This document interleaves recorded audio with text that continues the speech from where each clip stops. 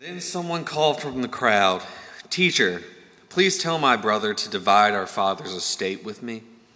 Jesus replied, "Friend, who made me a judge over you to decide such things as that?"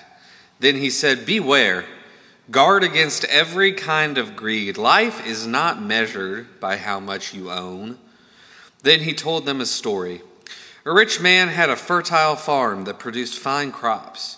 He said to himself, "What should I do? I don't have room for all my crops." Then he said, "I know. I'll tear down my barns and build bigger ones. Then I'll have room enough to store all my wheat and other goods. And I'll sit back and say to myself, 'My friend, you have enough stored away for years to come. Now take it easy, eat, drink, and be merry.' But God said to him, 'You fool, you will die this very night. Then who will get everything you have worked for?'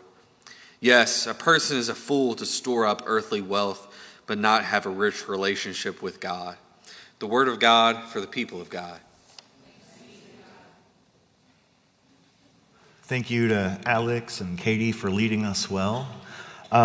For those of you who have not been here, we have been spending this entire year, 2023, and we'll be spending half of 2024 in the Gospel of Luke. And I'm calling it the spicy gospel because, as you can see from what Alex just read, Jesus gets pretty spicy. And we're kind of in the spiciest moments in the gospel as Jesus is already in chapter 12 beginning to approach the cross, and he's getting less and less patient with things. And so Jesus is going to appear pretty pointed, and that's okay. But there is some difficulty with this for me, because when I was a young man, even before I was a pastor, when I was a young man, trying to discern and think through, do I want to do this pastor preaching thing? One of the things that scared me, other than hospital visits, one of the things that scared me is the fact that I was going to have to preach passages in the Bible that made me incredibly uncomfortable. Some of those passages are uncomfortable just because they're weird, right?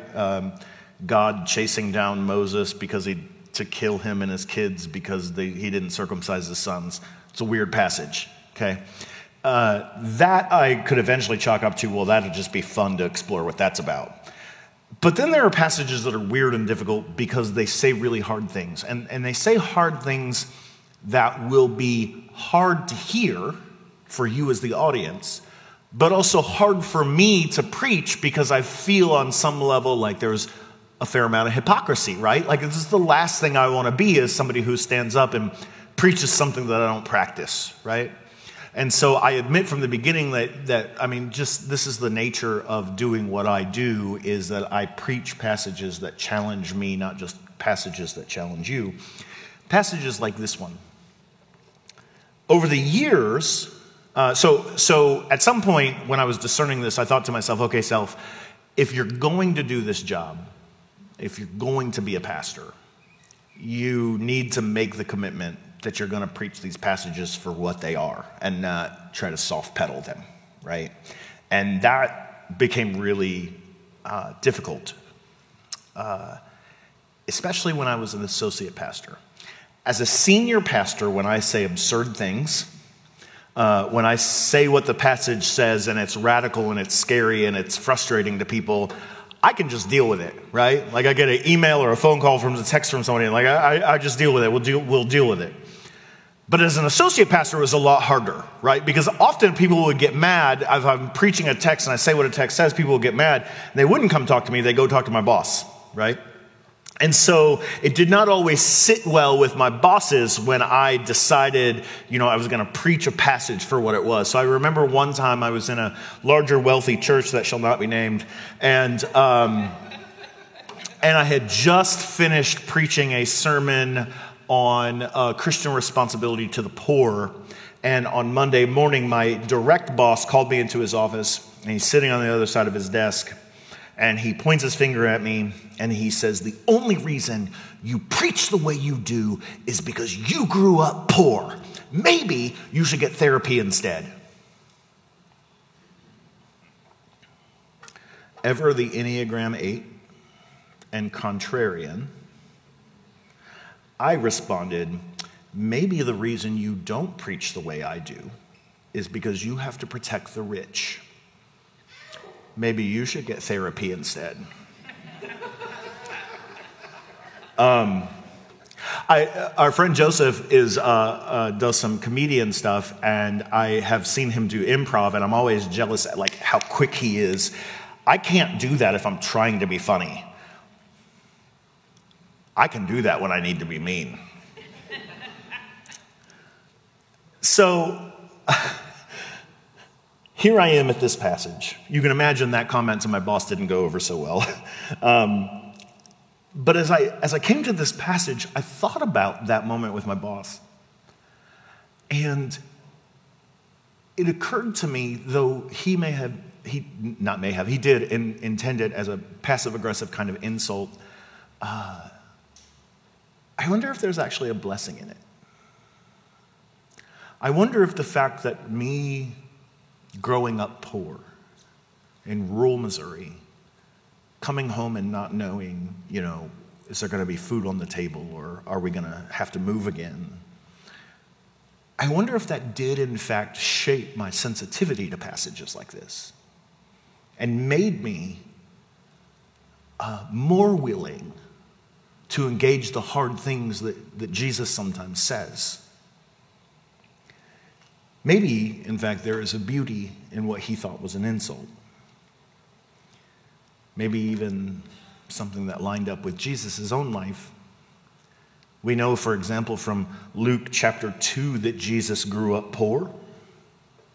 We know, for example, from that his poverty actually influenced and framed much of his ministry when, for example, his hometown synagogue tried to kill him after he preached about good news for the poor and how the good news he was proclaiming was supposed to be good news for the poor, not just the spiritually poor, but the actual poor. We know that a few chapters later, he blesses the poor, not just the poor in spirit like in Matthew, but actually blesses the poor themselves. And throughout his ministry, he pronounces woes and warnings against the rich, as we saw in 624. Even claiming, as we will see in 2 chapters, that the wealthy have to give up their wealth to follow him.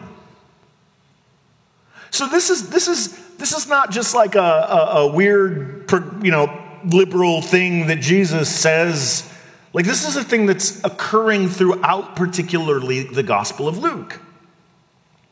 To Jesus, it seems like divestment of one's privileges and wealth are actually a good investment. The divestment is a good investment, which is completely contrary to the way we think about not only investment, but we think about wealth and we think about financial security and economics.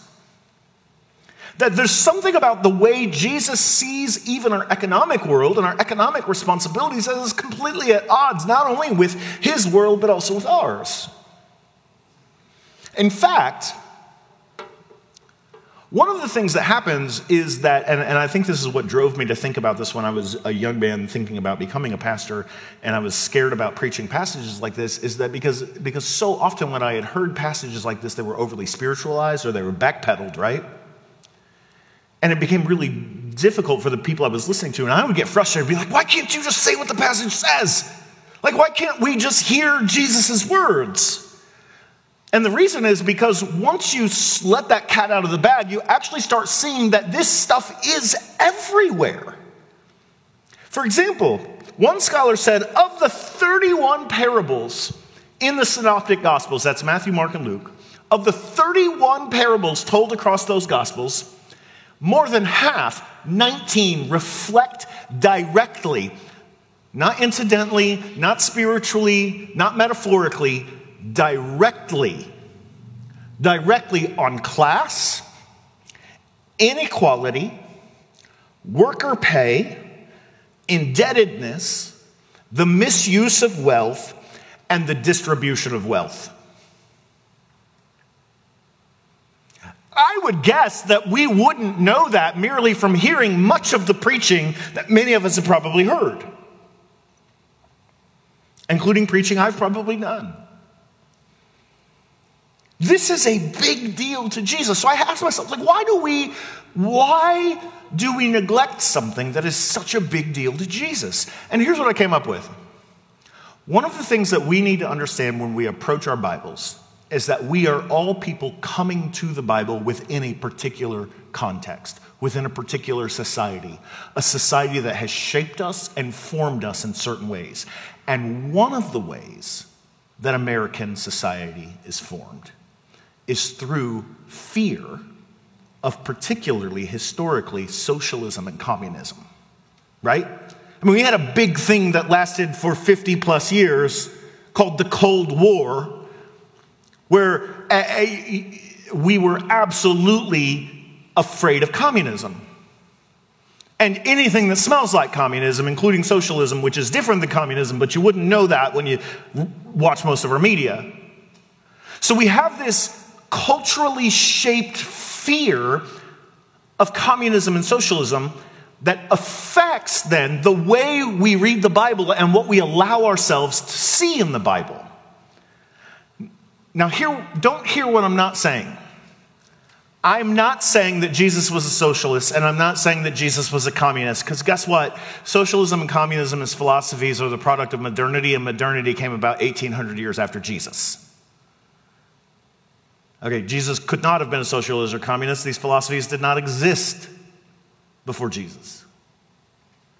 So I'm not saying that, but I am saying that our cultural formation as a reaction to socialism and communism have made us unable to read these texts for as spicy as they are.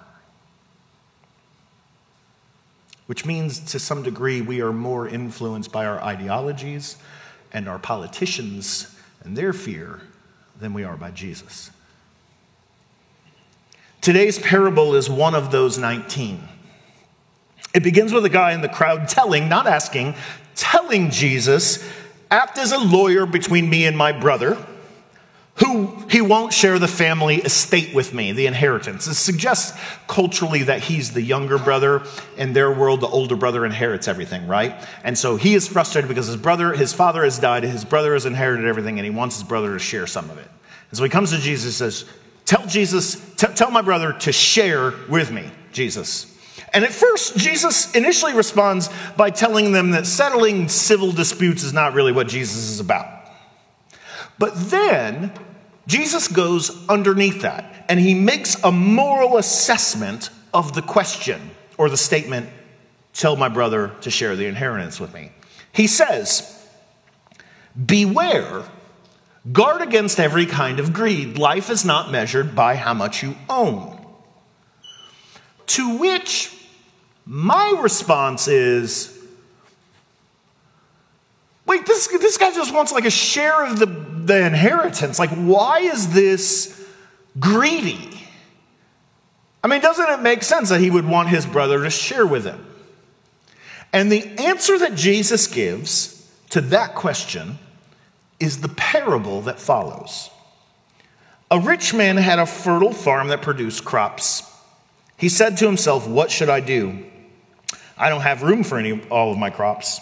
Then he said, I know, I'll tear down my barns and build bigger ones. Then I'll have room to store all of my wheat and other goods. And I'll sit back and say to myself, my friend, you have enough stored away for years to come. Take it easy, eat and drink and be merry.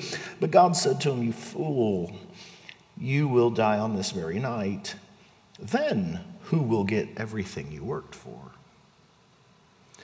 To which again, I respond, what? Like, if I was already confused by the guy who just wanted a bit of the inheritance, now I'm saying, wait. Why is building a bigger barn greedy? Like, it seems like it's just good investment. It's good business. Until I think we hear this from the perspective of an agrarian society, so a society very different than ours, then we see that there is probably some pretty messed up things happening here. So let me unpack how this parable would have sounded to them. Notice that we have a wealthy man. The text says he is rich before his fields produce a grace harvest. So he's already wealthy when the story starts, before we know anything else about him. Now understand, in the ancient world, you have 1% of the people are wealthy. There's no middle class. And 99% of people are living at subsistence level or below subsistence level. Now, the only reason that happens in their world and ours is because 1% of people are taking way more than they need. God has designed the creation, and I think scientists have actually demonstrated this to us. Our creation, our world, actually produces enough to feed everyone. But because of human greed, because of the greed of corporations, because of the greed of the 1% wealthiest in the world, because of human greed and people taking more than they need, not everyone in the world has food. It was even more stark in Jesus' day. On top of this man's wealth, he has a year where he has a fertile farm that produced fine crops. So he has a year where there is a great yield. So large that he can't even fit the yield in his already large barns. The owning of barns itself is an indicator that he's wealthy in the ancient world. The problem for him then is this. The crop is so large that if he sells it, it floods the market and drives the individual price of the crops down. So that in the end, he makes less money. So what does he do? He builds bigger barns. Barns where the crop will sit. Notice he doesn't sell it. Notice he doesn't release it. If he sells it, it floods the market and he makes less money. If he gives it away to the poor, it floods the market and he makes no money. So he builds bigger barns, he keeps it to himself. And then he congratulates himself. Instead of flooding the market with the product, he makes a good business decision. He builds bigger barns, maintains the high price on the crops, and by default guarantees that the 99% will continue to be hungry. Now, to feel this parable, not just intellectually understand it, to feel it, I think we have to move away from an excuse that we readily go to, which is the excuse of, okay, but that's not what he intended. He didn't intend to leave the 99% starving. He was just making a good business decision.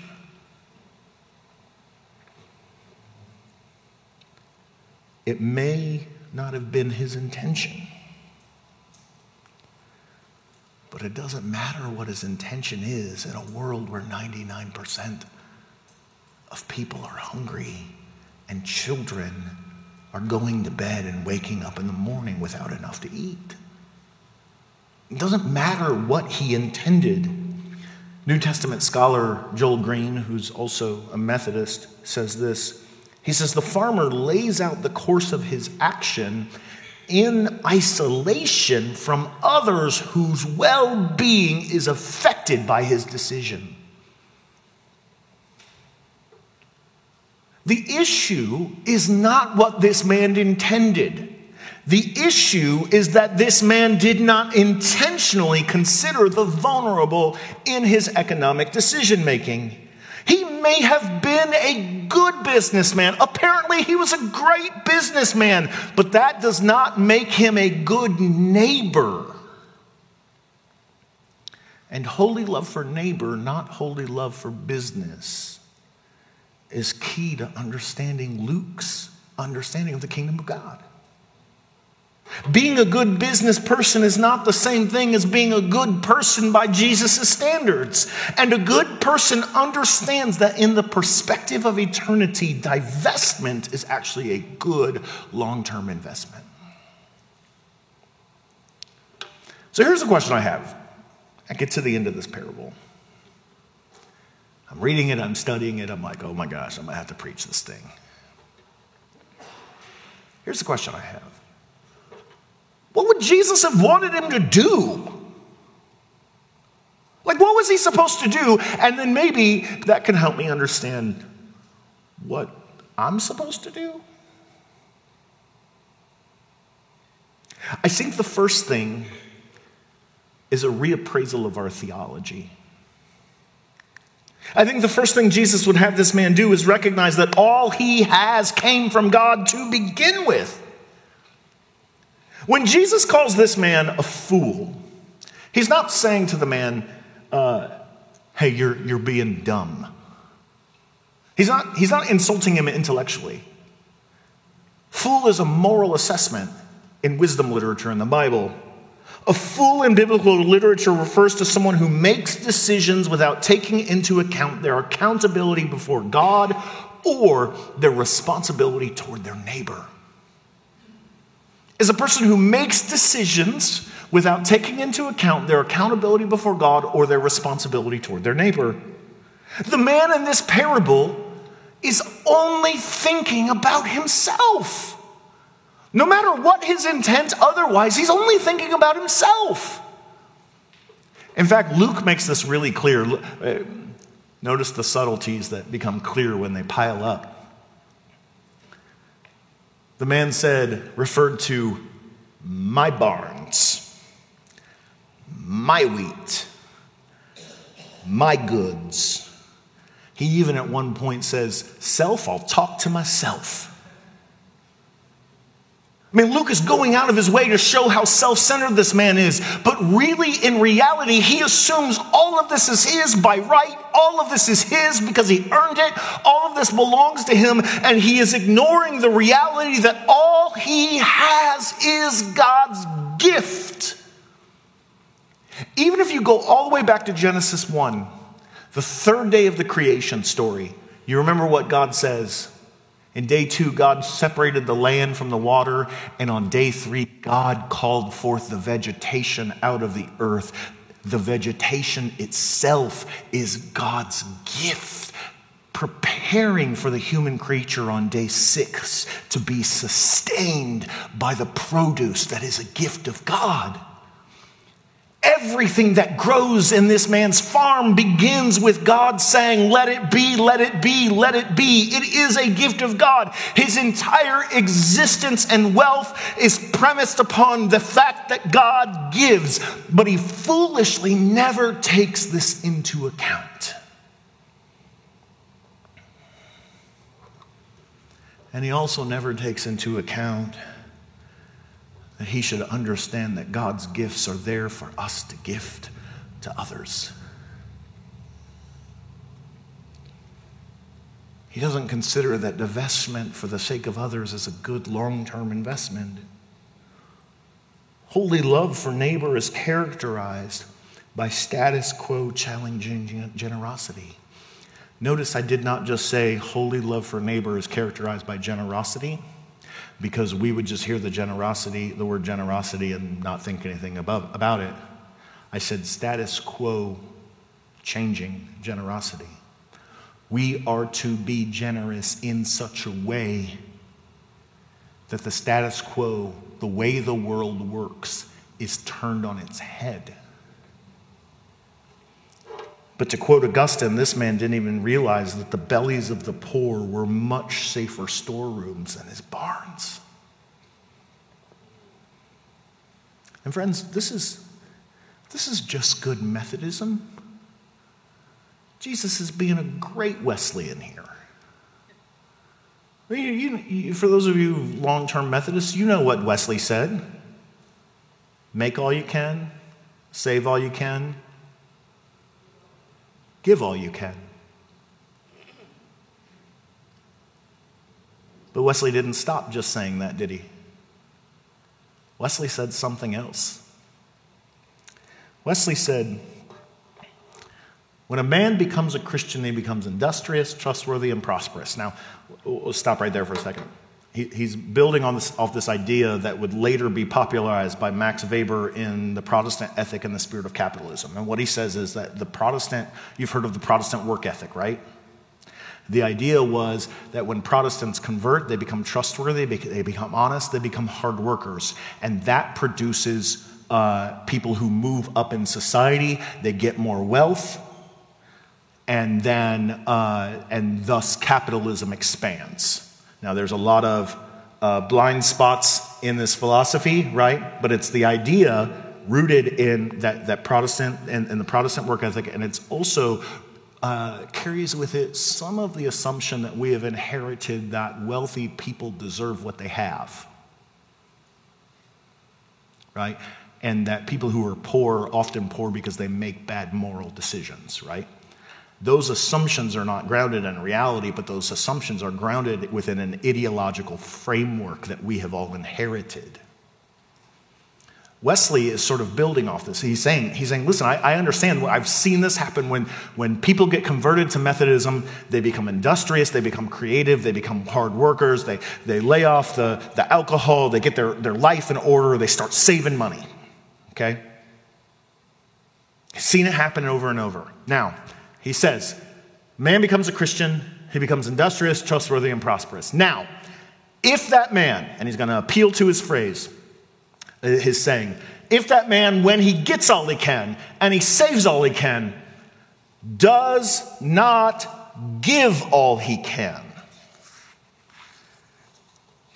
I have more hope for Judas Iscariot than for that man.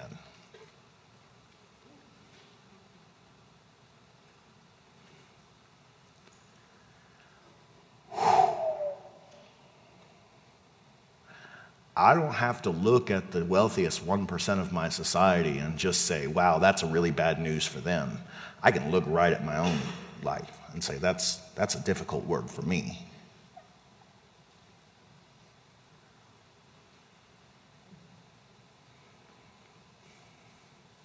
But I think it would be problematic to merely leave this at an individual level. Because I don't think what Jesus is calling here would just be some sort of individualistic turning of morality. Rather, I think what Jesus would be calling for here is for us to reflect on it intentionally on how our economic practices impact the most vulnerable. And that is both me individually and us collectively. To think about how our systems of buying and spending and trading impact people who don't have what we have. To in fact ask the question, why do I have so much while so many other people have so little? The majority of people in our world live, just like in Jesus' world, live at barely subsistence level. I was on a bus this week. This is free, by the way, not in my notes. I was on a bus this week going to the Redwoods, and the bus driver is like one of those really charismatic tour guides, right? He's just like bigger than life personality. And he goes, so do you all love San Francisco? Isn't this greater than the reputation that San Francisco have? And he's like, apparently, I guess San Francisco has a bad reputation. And he looks at me, he's like, what do you think, Tennessee? And I was like, look, man, you all don't have nothing on the reputation Memphis has. So like, well, this woman behind me, she goes, I know, right? It's like we live in a third world country now. San Francisco's terrible, Memphis. And I was just like, what kind of privilege? You're on a flipping tour bus talking about you live in a third world country. This is how we think. We live in a world where so many people are starving because of our economic systems and buying practices. But we're like, oh, I live in a third world country on my tour bus. It's that kind of mentality that is destroying us. As we contribute to the global economy, our practices and habits of buying and spending actually make the poor poorer and the wealthier wealthier. On an individual level, I say, I can admit, I don't think about where I buy my shoes or why my t-shirts are cheap. But we know, don't we? We know. The job of the CEO in a capitalist society is to make sure the shareholders get as much money as possible. So what do? They pay workers a lower wage. And in America, when those workers start to organize and become unions, they say, what? What are we going to do next? Buy, right? We're going somewhere else to another country. Why? Because you can pay a child 5 cents a day to make your tennis shoes and your t-shirts.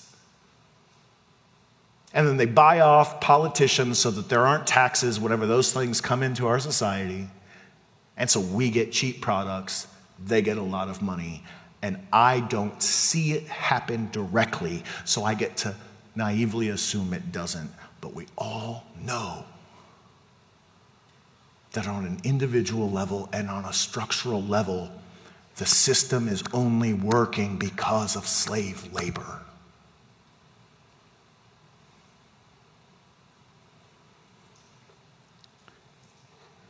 Can you imagine what would happen if Christians alone said, I'm not going to buy products from companies that don't pay a livable wage? It would turn the economy upside down if we alone did that. Can you imagine what would happen if we said, I am not going to buy from companies that pay children 5 cents a day and employ slave labor? Buy Nike. Everybody's looking at what kind of shoes they're wearing right now. I have Nikes at home. I'm not judging you. We know it. Our economy would collapse. I think we have a responsibility. I think this parable calls us to, as people who own businesses, or who are managers, or are bosses, or higher up in your companies, what are you doing to make sure that the people that you employ are making a livable wage? Who are making just pay? People shouldn't work 40 hours a week in this society and not be able to afford to live. And frankly, since none of this is ours to begin with, and it's all a gift of God, people should just be able to live.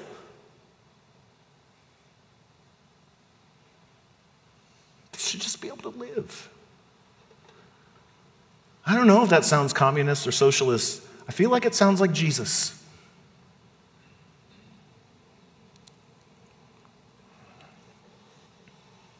We also have a responsibility as people who are employed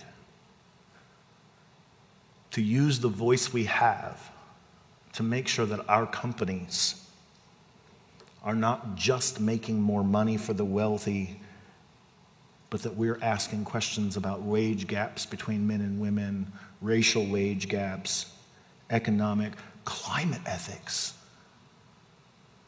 Do we genuinely think that any of these companies are going to stop destroying the environment?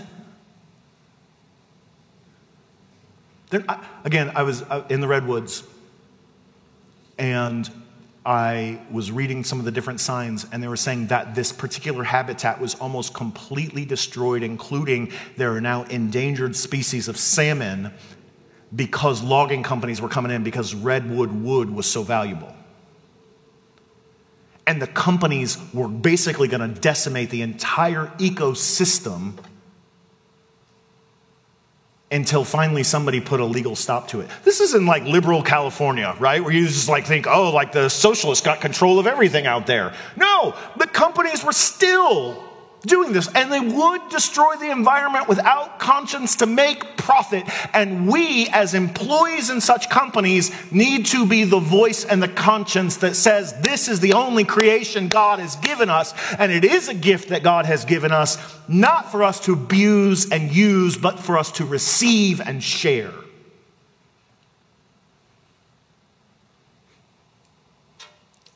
Finally, I think it is important to note that Jesus does not, in this text, seem to be saying that it is wrong to be wealthy. I want you to notice that I have in this text bracketed off because I want to leave Jesus the freedom to challenge that later. What is wrong, and one of the worst wrongs, is to be greedy. And because none of us thinks we're greedy, none of us thinks we're Scrooge, right? None of us thinks we're greedy. We need to understand that for Jesus, and later for John Wesley, wealth seems to have a way of making the temptation to greed almost impossible to ignore. In other words, while the Venn diagram of wealth and greed is not a complete circle, it's close. Closer than we would be comfortable with. I wanted to say that it's not wrong to be wealthy because of the fact that even the Gospel of Luke would not exist if it weren't for wealthy people, right? Luke tells us this way back in chapter 1, in the first 2 verses. He thanks a guy named Theophilus for basically paying for him to research and write the Gospel of Luke. So the Gospel of Luke would have never even been written if it weren't for a wealthy person. And you and I, we would not have the gospel, any of the Bible today, if it weren't for wealthy people through the Middle Ages and before who paid for the copying of biblical texts over and over, right? So there is absolutely space for the wealthy in the kingdom of God. But riches are also and predominantly to be viewed as a particular temptation that Jesus warned about. They are not, as capitalism tells us, a mere good in themselves. But they are a temptation that we should be very leery of. And if we are wealthy, we should have good accountability practices in place to make sure that how we spend our money is just and good and godly. So how do we distinguish between greed and wealth? The key, I think, is generosity. The refusal to live in the self-centered delusion like the man in the story, the self-centered delusion that I earn this and I deserve this and that others do not. When it comes to this farmer, the issue, his success is not itself the problem. And it is not his success that is condemned. What is condemned is his self-indulgence, his neglect of a greater opportunity to provide for others less successful than himself. And on top of that, his self-congratulatory belief that he had made adequate provision for his future. In other words, he had a good retirement plan.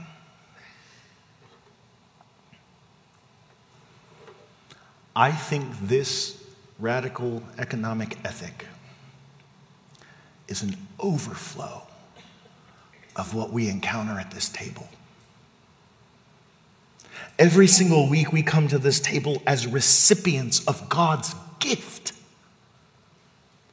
Bread and juice that are grown by God, by the sunshine and rain that God sent and gives us. At this table, we are as a people are called to think outside of ourselves, to think about God's good, gracious gift to the world. We come all as a needy people, rich and poor, fed with God's goodness and called to go out and share the gift of God's goodness with everyone, especially the poor. We are called at this table to see in Jesus' broken body that it turns out that divestment is really good investment. It saves the world.